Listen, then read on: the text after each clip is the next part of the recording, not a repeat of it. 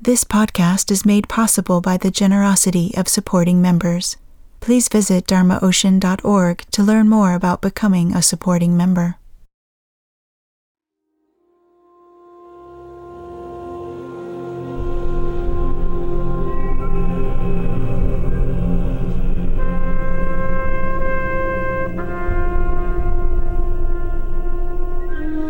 You are listening to the Dharma Ocean podcast.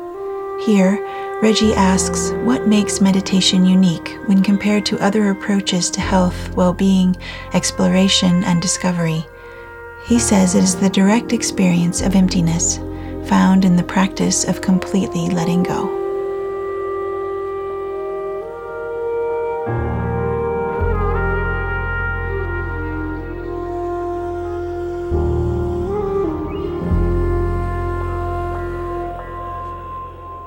This talk was given in 2009 at a Dhyanasangha retreat held at the Blazing Mountain Retreat Center in Crestone, Colorado. Now the question is, what is it about meditation? Because, as a Naropa faculty member and as a person who, I meet a lot of different people who say a lot of different things about what they get out of different experiences and types of, spiritual practice. What is it that makes meditation different? For example, even from jogging. Some people, somebody's just saying to me, I don't really practice anymore, but I jog, and I get a lot out of it. People in our community take ayahuasca.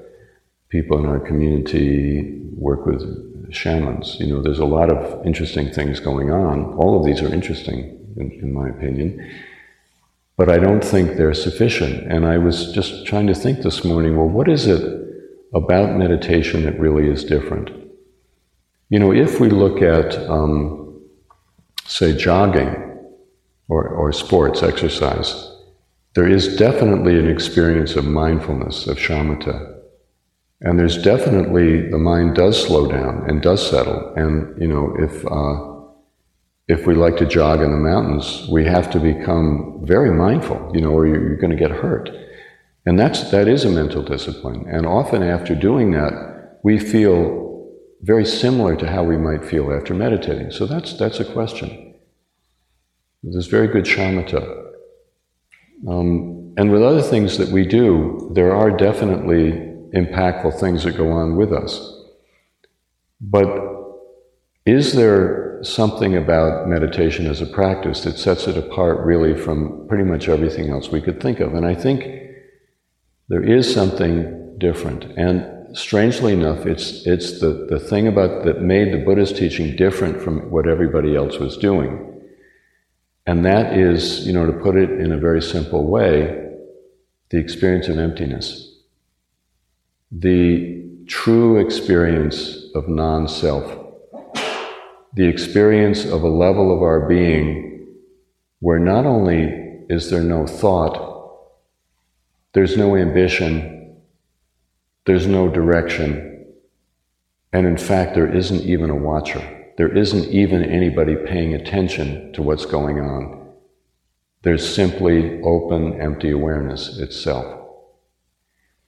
And, I think with, for example, with a lot of the other things that we might do, such as, drug experience or shamanism, where there's definitely a bigger world that we run into. But for example, with shamanism, what I find pretty much universally is there's no real emptiness. There's always a set of values, there's always a set of assumptions, however subtle, that really aren't questioned. And the interesting thing about Buddhism is everything's questioned. Everything is thrown into the pit, so to speak. Everything is jettisoned.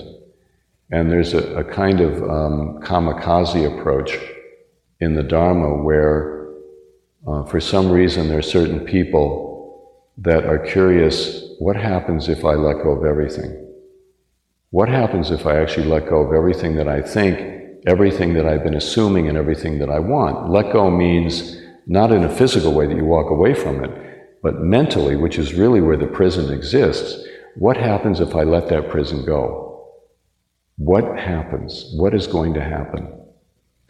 And there's, to do that, when you begin to ask yourself that question, you start to realize that normally in life, paranoia is the reigning emotion.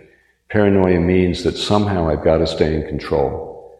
I've got to, even in terms of what I do, I have to always sort of hold on at some fundamental level to myself. I can't really let go. I mean, our whole human existence is based on it, and most of the spiritual things that we do are based on the very same paranoia. I'm gonna do this because I'm gonna do these mantras. I'm gonna take this Abhisheka. I'm gonna go study with this teacher because I want, and what I want to do is deal with my fear and my paranoia and, make sure that I'm okay. And sometimes, in humans, this question comes up, well, wait a minute, hold it. What would happen if I let it go? There's an enormous trust in life beyond us, beyond our agendas, beyond our human world, in order to even have that inspiration. There's this incredible trust in life. And it's not a trust that we can prove, but it's a trust that we feel and we want to explore. We want to find out if we don't hang on to our thing, then what? That's the spiritual question, always. And meditation is the one way we can actually pull the plug on the whole process. And of course, it does take time. When we sit in the beginning, it really is all about me for a long time. But then at a certain point, and maybe even early on, we begin to have experiences where we start to see life from a completely different angle. And the interesting thing about meditation is it opens up the experience, and a lot of other things do. Shamanism does, drugs do, different experiences with different traditions. So in that sense, the Dharma is maybe not all that different, because meditation does open up those questions and those levels of experience. But what meditation does is incredibly powerful, is we actually train moment by moment not to make anything out of it. In other words, two things are going on. One is you're seeing the world in a much bigger way, and number two is you're being trained not to turn it into another storyline. Another more sophisticated storyline, another just bigger, more sophisticated ego situation. And that's what, there may not be any other way to do that second part, which is learning how to let go, moment by moment, of our tendency to centralize and create more stories and more glorious versions of ourselves.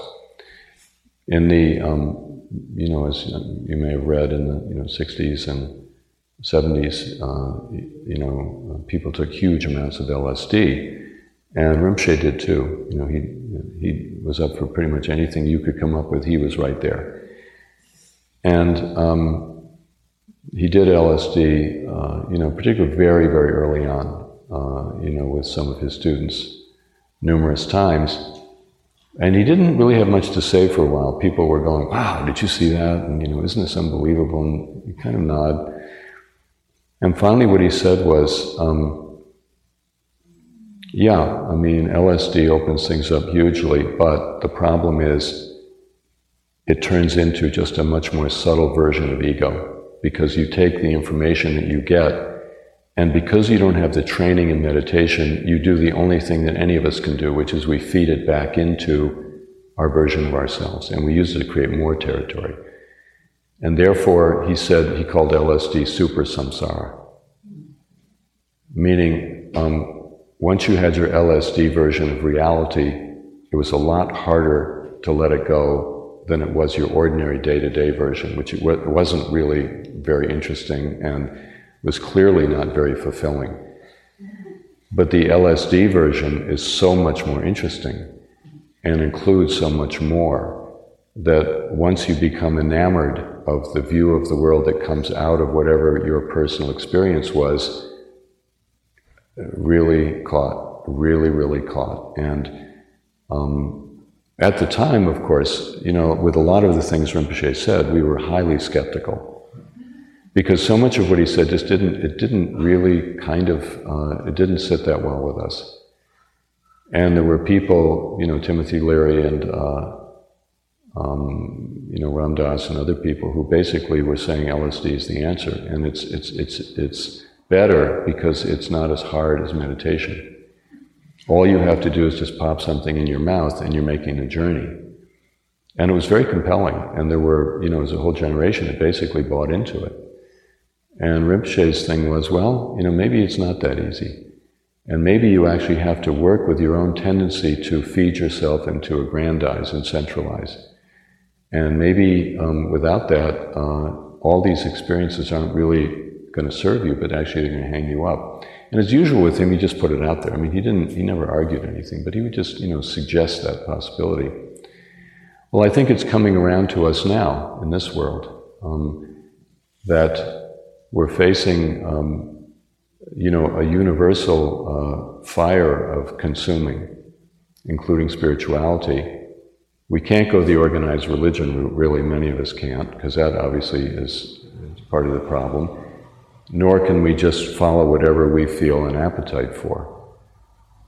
So where does that leave us? It leaves us, I think, at our heart and soul in the practicing lineage, which is simply the practice of meditation. And I do feel that's what we all share, is a passion for that and a commitment to it. And I think it's out of that, whatever it is we need to be will come.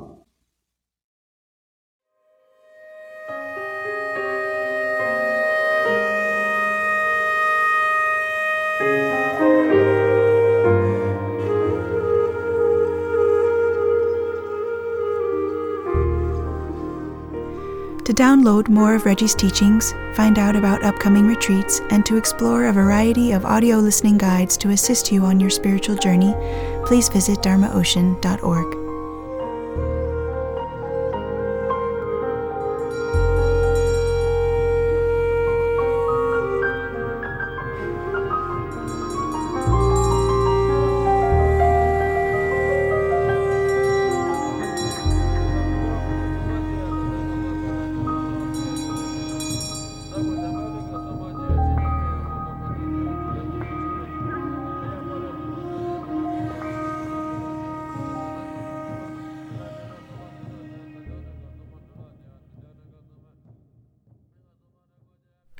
Our music is by Jeff Beal and Nawang Kechog from the album Tibet, Cry of the Snow Lion.